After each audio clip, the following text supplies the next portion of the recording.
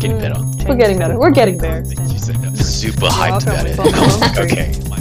Conversations on our way. Interesting. First time I said that. Fascinating.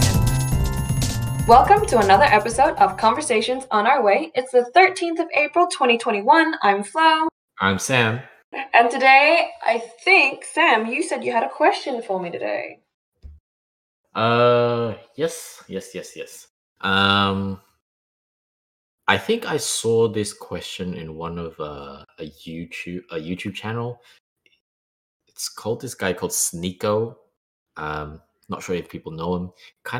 Sometimes can kind of be controversial, but I like his work. But anyways, the question that he asked was, do you think billionaires should exist? And I wanted to know your thoughts on it. What do you think? Should billionaires exist? The first thing that comes to mind is, so what if they do? I don't understand what's the consequence of them existing. And I also would like to understand whether is it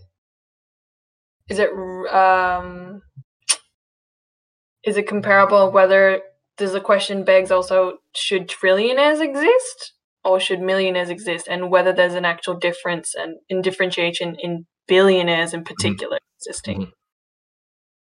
So I think the argument is because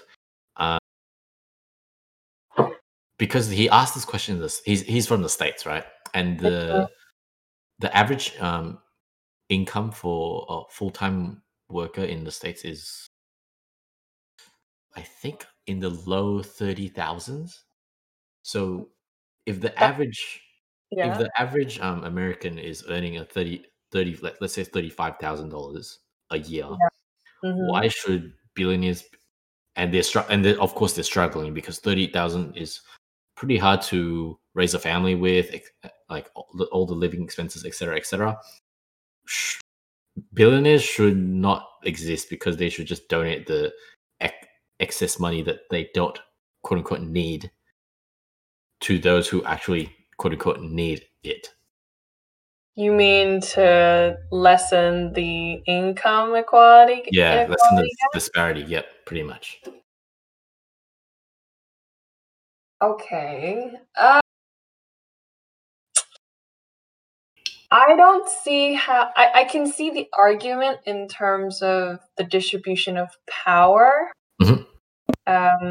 Obviously, people who have acquired more wealth have more purchasing power, have more authority, have more influence, and things like on how things run in the world. Because whether we like it or not, money does run the money to a degree. But at the same time, I don't think it's a bad thing that they exist. Because if you think about it this way, well, this is my opinion anyway.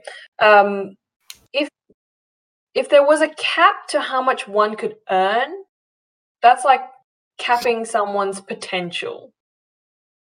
And not even just as an individual, but if you're talking about getting rid of billionaires and up completely, that's capping an entire society.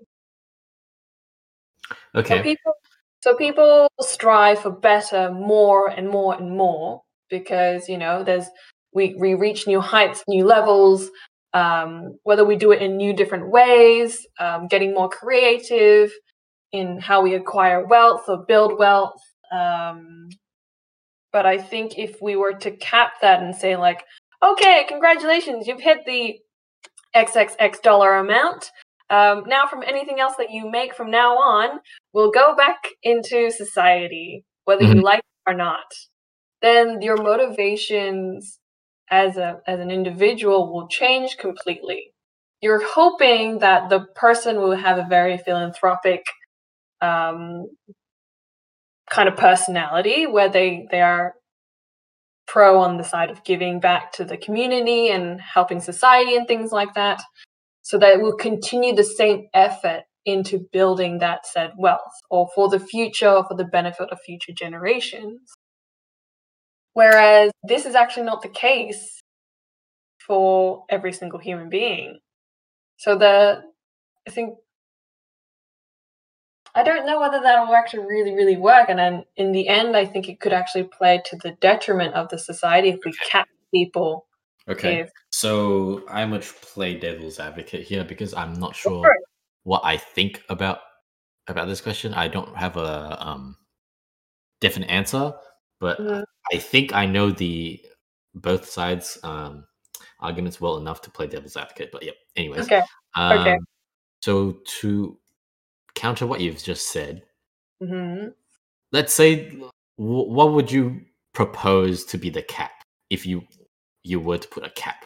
Oh wait, I should propose, right? Because I'm playing devil's advocate. Let's just say $1 billion is the cap, right? Okay. Any one person can make up to $1 billion. You can have up to $1 billion of net worth, and then whatever you earn after is immediately donated and immediately taxed and given and redistributed. The argument is it's pretty hard to make $1 billion, right? Like, how many billionaires do you know out there? It's like 0.001% of the population. hmm Then, But at the same time, that was the similar kind of statistic, how many years before about millionaires.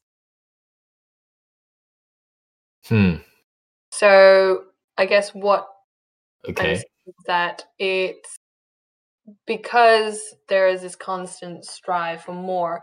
And as well, there's also other fundamentals that then we how have to about? Okay, sorry, continue. Sorry, I cut you off. Oh, okay. There are other fundamentals that I guess come into play in terms of the assessment of what a billionaire is. Mhm. The assessment of personal wealth. So, does that mean? So, what happens if someone owns a company, and the company makes more than $1 billion type thing? But you own shares of a company, right? And if the shares with a Yes, your but then net, okay, then it comes down to so then it comes down to the valuation of how that cycle of valuation also works. So for example, if you traded a public company and valuations change over years, when it hits $1 billion, when it hits over a certain market, you had a okay, good run I for a understand. quarter. Yeah, You know what I mean? yeah. So So like, let's say I own X amount of shares in this company, and mhm, it blew up, and it then it's blew only up. Day 34, it blew up, and Mhm. your income is Yep. maybe like $10, but because of the shares are worth $100 million each, and you own Mhm. 10, or you Yeah. own like 1,000. Like, hmm how are they going to tax that? It can't just completely tax the company down, right?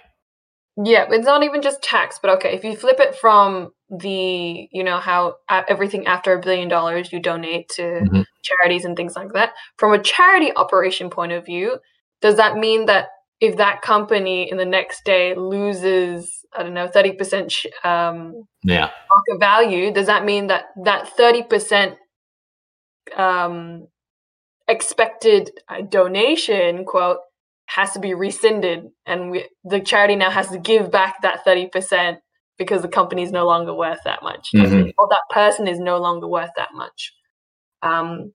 Because personal assets and everything, people can be invested into markets, into businesses. So there's a lot of variables that I see playing there. True.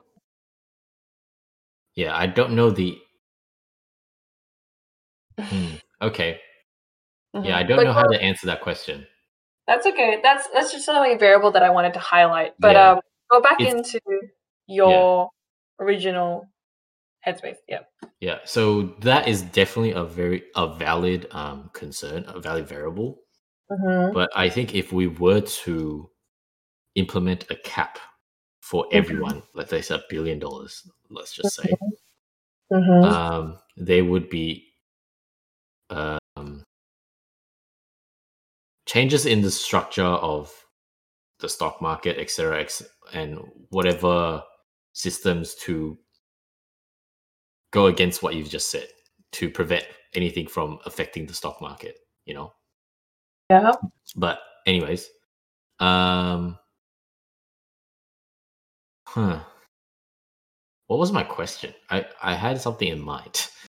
Then we went down this tangent and I forgot. The question was, should billionaires exist? Yep. And then you're playing devil's advocate against that. I was saying that there shouldn't be a cap, because once there's a cap on an individual's worth, that's a cap on society and innovation and people striving to continue to make more and more, or generate more, or getting creative in the way that they create wealth. Yep. Okay. It's kind of hard because I think I side with you more. Yes. But I'm gonna try my best. But okay. So I think the argument of it's pretty hard to be a bit like billionaires. Still, the argument still kind of stands, right? So because there's so many people out there, and select few billionaires. Do you think they should? Okay, instead of maybe using the calculation of net worth, maybe income. How would that work? What do you think? Okay. Because being your net worth being $1 billion, and they're all just in shares, and if you can't liquidate it, it's kind of means nothing, right? So you're talking about someone who has $1 billion liquid type thing. Yeah. Is that what people mean when they say should billionaires exist? When they say I don't think so. I think, well, firstly, I just looked it up. Currently there's about like 2 to 3,000 billionaires in the world. Okay. And they make up a total net worth of about $13 trillion. So there's like, yeah, that's a lot of money. What's the GDP of the world? GDP of the world. 80 trillion. Right? Is that 1, 2, 3, 4, 5, 6? So, gotta count the zeros. Yeah, that's 80 trillion. So they're a substantial percentage. Few thousand people. That's kind of crazy. That's kind of nuts. But this is also people who have public net worth, I think. Yeah. So there are a lot of This is not including the ones who try and very, very, very, very much hiding the fact how much they're worth. So it doesn't show up in GDP calculations anyways, right? So we can just disregard. Okay.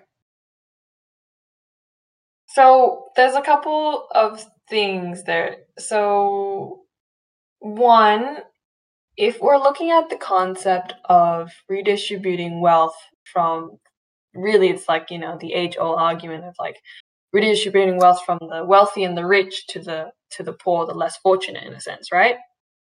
And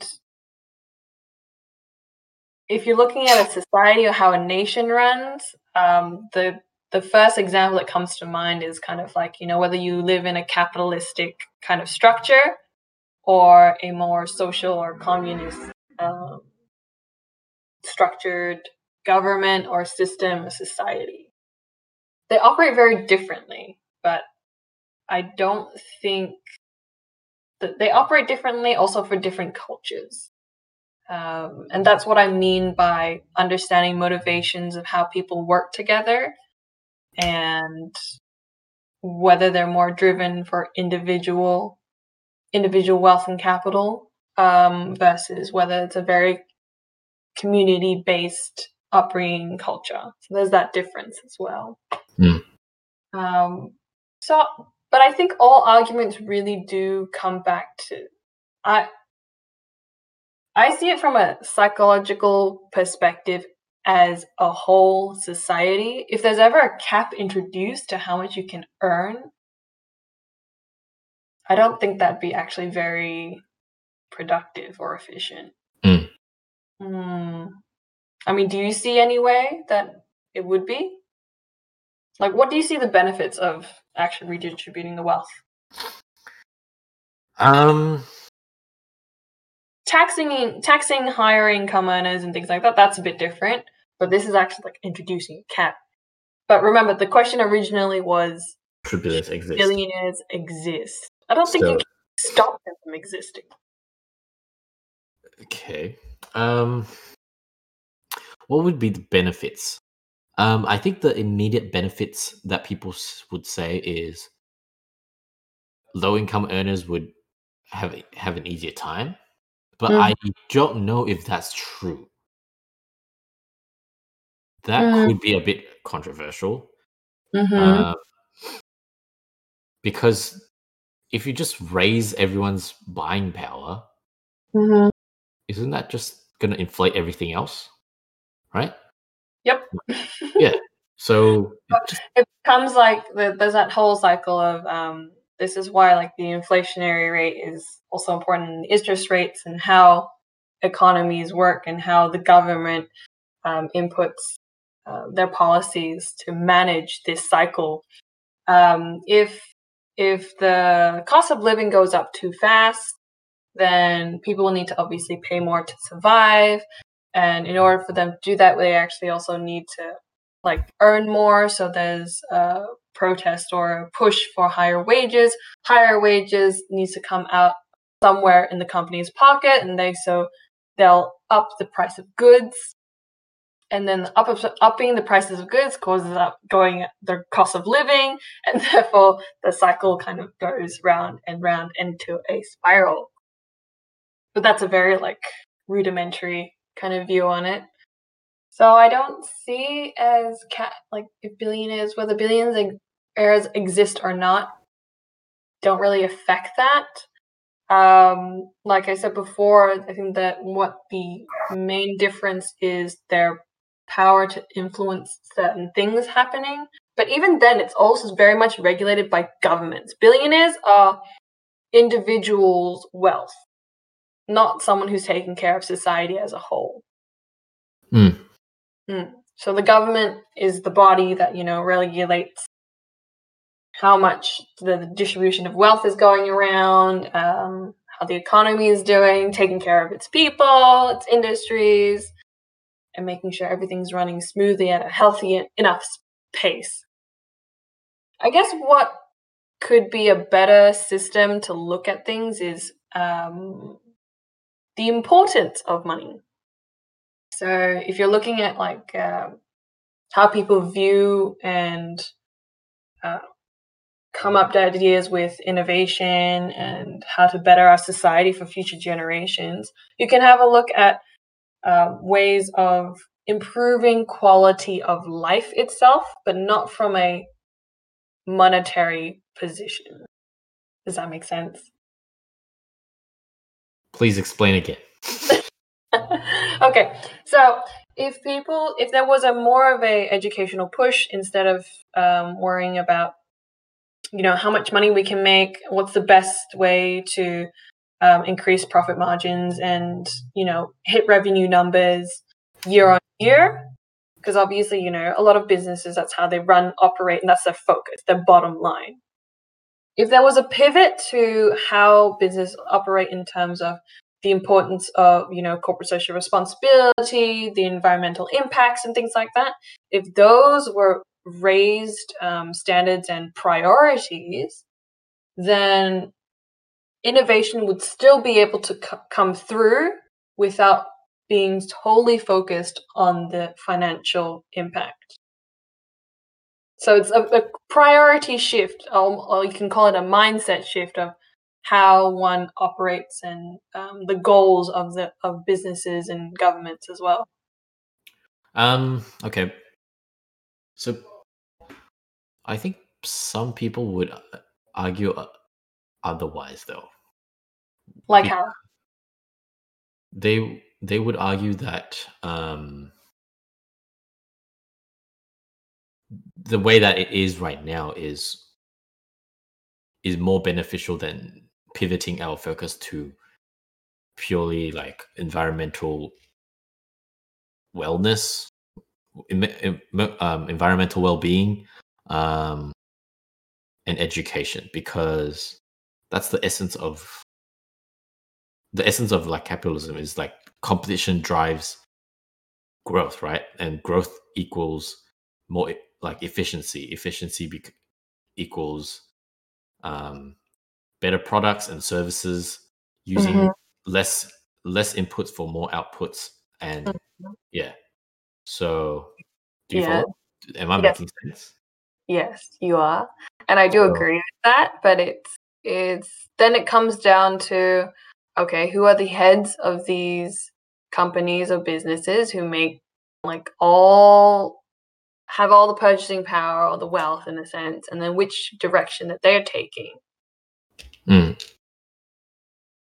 So it comes down to, what the initiatives and what the values that they hold, that they're leading.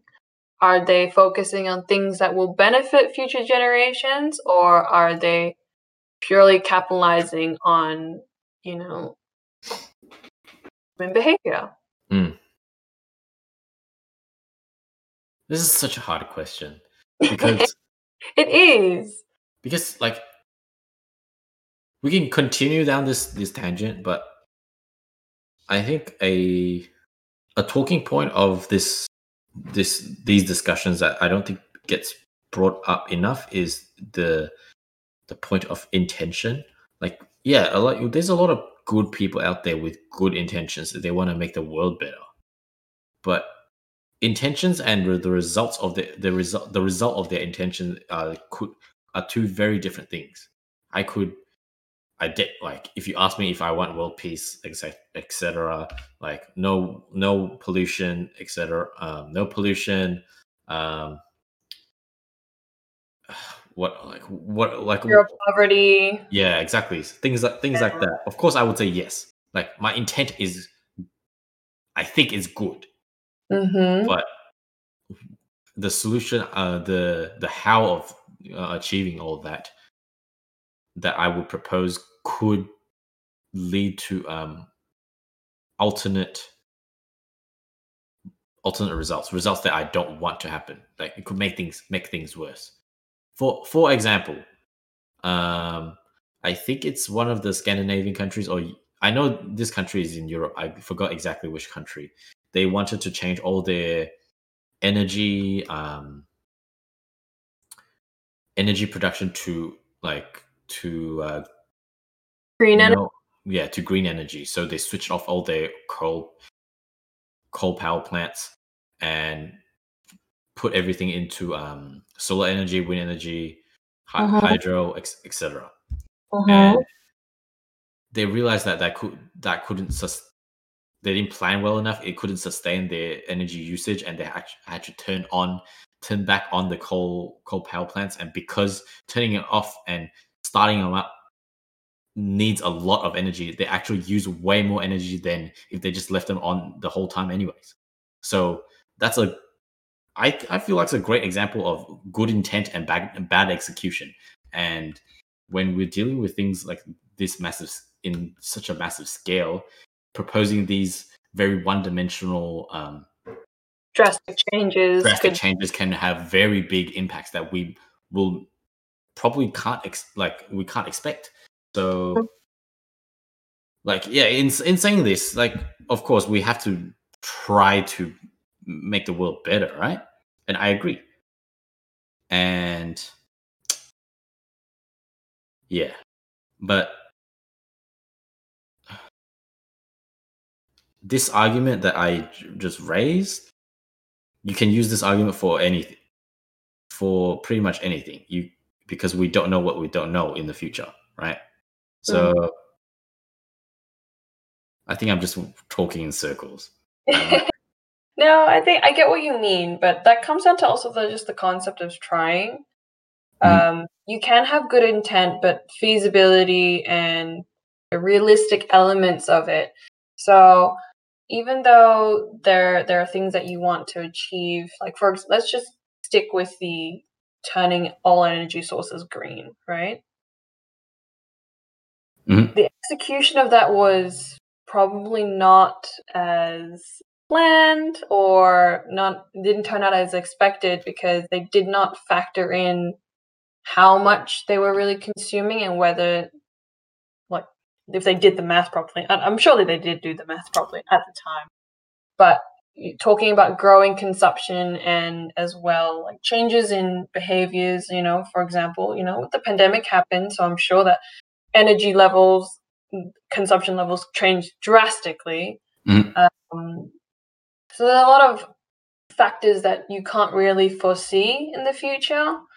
But I don't think that should really stop people from trying. If the intent is there and they want to do it, then you learn from the first failure. So, for example, the next country that wants to go all green will learn from whatever country that tried it the first time around, and they had to end up, turning back on, and which ended up consuming even more power. But it comes down to learning from someone else's mistakes. And I don't think it should necessarily be doing, but definitely a lot of planning and factoring and betting really needs to happen, that things will pan out a certain way. Fair. Because it's like energy itself, there's a lot of industries, actually every single industry will affect that space and how much consumption is. So if they want to push up production in manufacturing, for example, that'll obviously heavily impact the energy space. So, and also being realistic that things change, like priorities change of whether in a country itself, but even just as like people. The person who's running the highest valued company in the world could have a completely change of heart in terms of which direction they want to take a company. And that impacts a lot. So it comes down to back in terms of what the priorities are, but also knowing that the people who hold the largest wealth in the world usually are subjugated by a lot of other people's opinions. They usually aren't a sole owner of, like, who's the richest person in the world right now? Bezos? Musk? One of them? One of them, yeah. But if you think about it, both are companies who contribute largely to their personal wealth or individual wealth, that's controlled by their shareholders. So what direction they take, even if they have good intent, will also be dictated by said parties. So should billionaires exist? I don't think there's anything you can do to stop them from existing. I think there's a natural urge to earn more, surpass whatever has been done before, and that's a cycle of evolution. So I don't think you can really stop that. And then next thing you know, in 50 years' time, should trillionaires exist? What if it's a moving target? Let's say, however we redistribute, like let's say like the cap thing that we introduced. Let's just assume that it doesn't cause effects that like ulterior effects. Let's just assume that like we have a foolproof plan that we can redistribute without other effects, okay? And every 10 and the target, like the cap is adjusted to inflation. What do you think of that? Rephrase it again. So like 10 years ago, the cap would be maybe 100 or 200 years ago, the cap would be no one can earn over $1 million. Now it's $1 billion, and it's a moving target pretty much. Does that make sense? I get that. Okay, so but in general, it comes back to the fact that whether there's a cap or not. If there's a cap, then I think that's to the detriment of society, because from a psychological perspective, it's you earn so much and you work so hard, then when you hit that mark, it's like, why bother working harder? So it comes down to personal motivations and understanding how like a society works.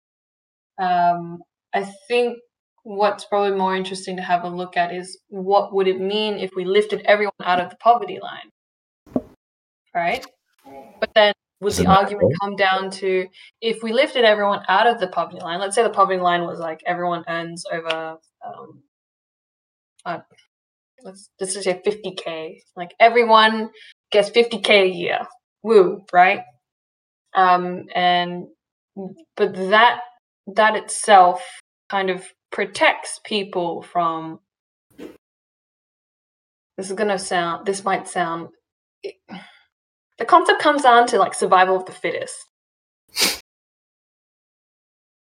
right? It's understanding the kind of world that we live in today, what we need to survive, and then making sure that we take steps to survive.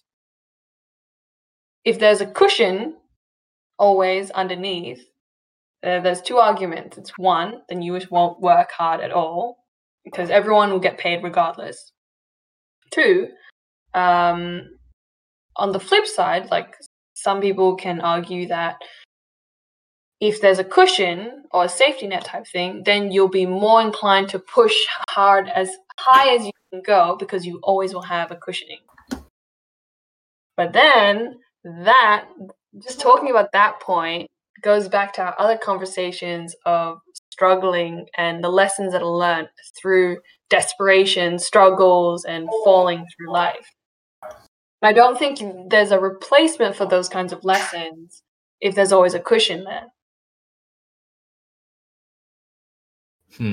Okay. Then I think the argument against that is examples like the Scandinavian countries, right? They have very high tax rates, and their income, their wealth distribution, is their wealth gap very low? Let me look that up. Lowest wealth gap. Okay. Then I think I know what argument you're trying to make, but assuming that their wealth gap is smaller comparatively,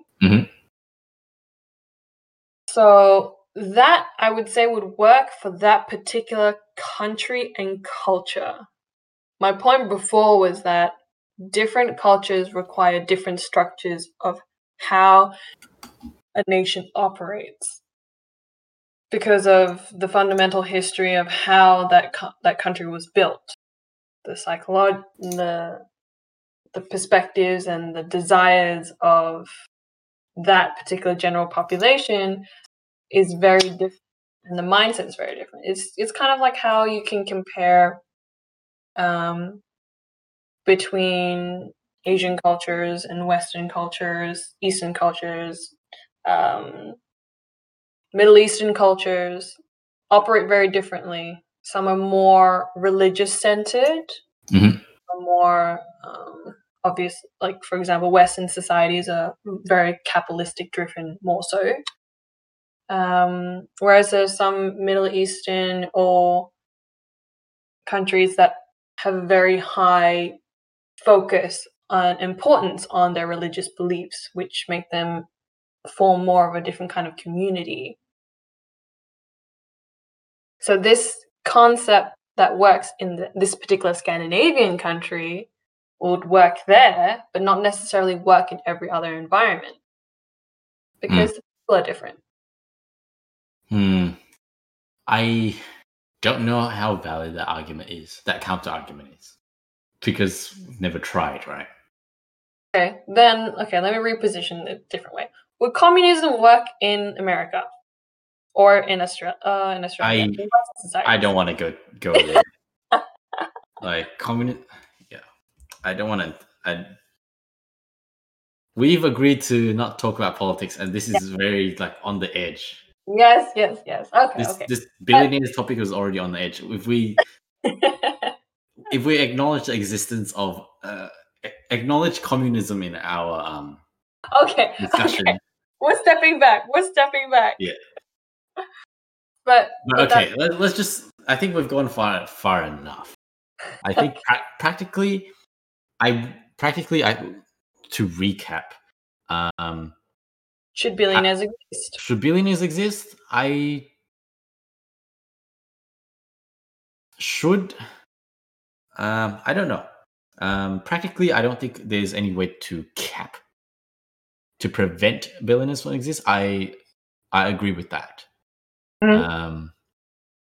There's a lot of psychological implications of how people would manage their money if there was a cap. Let's say like people would stop at like a very close number to a billion, then move their money or wealth somewhere else, so it can't be traced back to them, right? Or just distribute their wealth amongst their friends and family, and all of them can be 900 millionaires instead of every. You're a one. millionaire. You're a millionaire. Exactly, so there's a lot of implications in that, so I don't think we can stop billionaires from existing. Mm-hmm. But as a moral argument, should they exist? Do you want to tackle that? I'm not sure. Should this morally? Why does it matter? Why does it not matter? Well, first answer my question, why does it matter? Because whether a billionaire exists next door or not doesn't affect another person's morality. I guess the argument is people argue because there's so many people living in near poverty, they can't support their families, etc. The fact that you have so much money and living in all this privilege is can be seen as morally wrong. But I'm just playing devil's advocate here. I don't agree with that argument. Just putting it out there first. Is it morally wrong to be rich? Because that's pretty much what you're asking. Is it? I don't see how it'd be morally wrong, especially if, like. Yeah, I don't think it's because that argument is similar to like, oh, there are people out there without limbs. Yes. People who have like us, all these people with limbs should dedicate all their lives to making their lives better. Would that be? Comes down to whose responsibility is it to make things equal? But at the same time, it comes down to the luck of the draw, and that's life. That's realistically what life is. It comes down to the luck of the draw. You don't choose what family you're born into. You don't choose what country you're born into, what society. Then is it a moral responsibility for someone who was born in a lucky life to help those who were born in an unlucky life? Their prerogative. What do you mean? So that's their choice. It comes down to here you have to look at understanding of a person's motivations. If that person is feeling guilty because I've been so lucky and blessed, and that comes from like a pity factor of sympathizing with people who are less fortunate, and so to soothe that, they give back to communities, societies, charities, whichever way method possible, starting a foundation, scholarships, whatnot, right? Mm-hmm. So that comes down to also just satisfying, and calming down that guilt per se, right? Is it an obligation for someone who is wealthy to give back? That's really just up to them and whether they feel the need to or not. I think it can be definitely beneficial, depending on the method. Like, for example, if they are introducing education equality, I think that's a good initiative in terms of making sure that people have the same chances to be educated and have the same access to education. So they themselves can educate themselves to make more money, make a difference in the world, become the rich person. Because that removes the whole, what luck factor and what background you come from, right? So So regardless of what background you come from, obviously there are advantages and disadvantages to whatever you drew. But if everyone has equal education, technically everyone has a bit more of an equal footing of a starting point. Then it comes down to the individual person's motivations and desires of what goals they want to achieve in life to get them to wherever they want to get to lead a life that they want to lead to. The other thing as well, I think, to note is that how much a person needs to live and be happy with is very, very different. I know people who are very happy living in a very comfortable lifestyle where they make just enough for themselves. I have I've encountered other people who desire to, hit the $1 billion mark, hit the $1 trillion mark. So how much a person needs to live also varies very, very much. I'm trying to keep coming back to, is it a moral obligation for a wealthy person to give back to society? Yeah, no, I still stand by my answer. It comes down to what their motivations and what they feel like doing, because it's entirely their choice what they do with their money. And what they see as important. So what values they hold, whether doing things to benefit society in the future or future generations, for example. What values they hold to heart, like, for example, climate change, sea life, endangered species, preservation of human life, medical innovation. Yeah. I think I agree with you most of the arguments you've raised. I mostly agree with you. Maybe it's because we've come from a similar background. It'd be interesting to bring someone else on that is not from from the opposite, like not from a similar background, to ask their opinions on this. Yeah. Imagine understanding some perspectives that people I know and things like that. So if I needed to support my entire family or a particular person who couldn't make money on their own type of thing, then it would be very different. It'd be easier. My life would be easier if there was everyone was taken care by the government or something like that, because then I would be able to focus on my own things rather than having to. It's a different psychological pressure, really. But I don't think that's the case for everyone. I think, people who live on welfare, there's two sides of it. There are people who don't want to continue living on welfare and people who are very comfortable living on welfare. But you can't really factor in, it's not one size fits all. If you lift everyone out of it, then everyone's going to want to push for more. True. It's kind of like, if you keep giving something to, it's kind of like talking about parenting and giving an easier life or sheltering someone from negatives of life or struggles of life. For example, financial struggle. If someone is consistently being your income stream for your lifestyle, then you'll continue living that particular lifestyle. Someone gives you a fish every day for 10 years, then they suddenly stop. You'll be like, "Where's my fish?" Instead of how do I fish? Yeah. But that, you think about city birds, or in Australia's case, seagulls and things like that.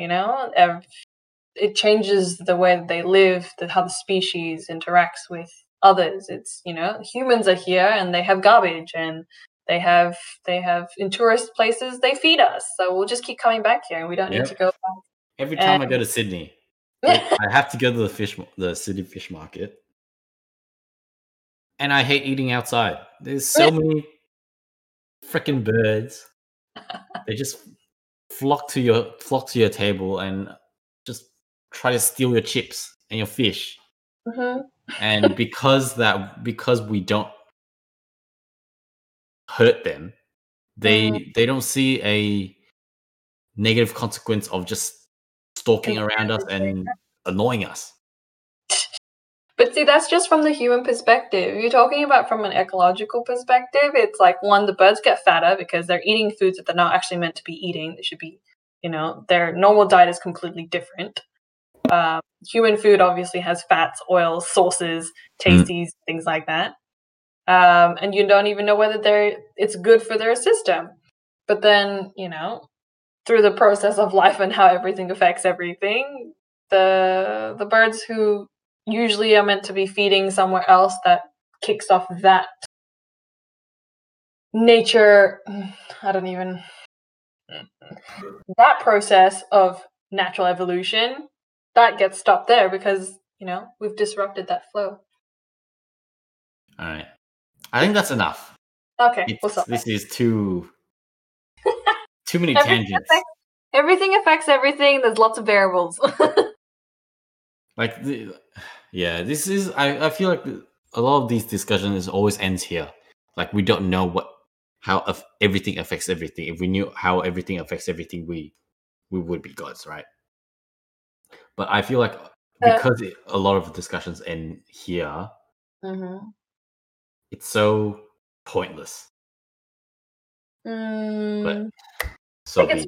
Pointless because in the end, it's exploring ideas, and there's different pieces of information that come through. Every year we know more than we did the year before. Every 10 years we can see how a society has grown versus the decades before, and then kind of learn and change perspectives because there's new information coming through. So I don't think there's anything wrong with discussing it. And as well, never know next time that we do talk about this, we actually, no, that's not true. That's talking about completely different decade away at least. But the questions might change, and I think that's what's important. The question, 10, 20 years ago, people wouldn't really be asking the question, should billionaires exist? Okay. Fair enough. All right. Okay. And I think we'll leave it there. And I know, everyone, we did mention in last week's podcast that my other friend will be coming on for this week's one, but actually that one will be on the next one. So we're very excited to have her on. I'm very excited anyway. I love it when Sam meets more of my friends. Yeah, I'm pretty particularly more excited about this next guest because sneak peek, we're going to talk about parenting, and I think I would want to be a parent, but from the parents that I've spoken to recently, it doesn't sound that as fun because you get so busy with work and taking care of your child, and you just don't have time for yourself. And all of that. We'll save it for next week. We'll save it for next week. Yes. Until next week. See ya. See you in the next one. Bye. See ya.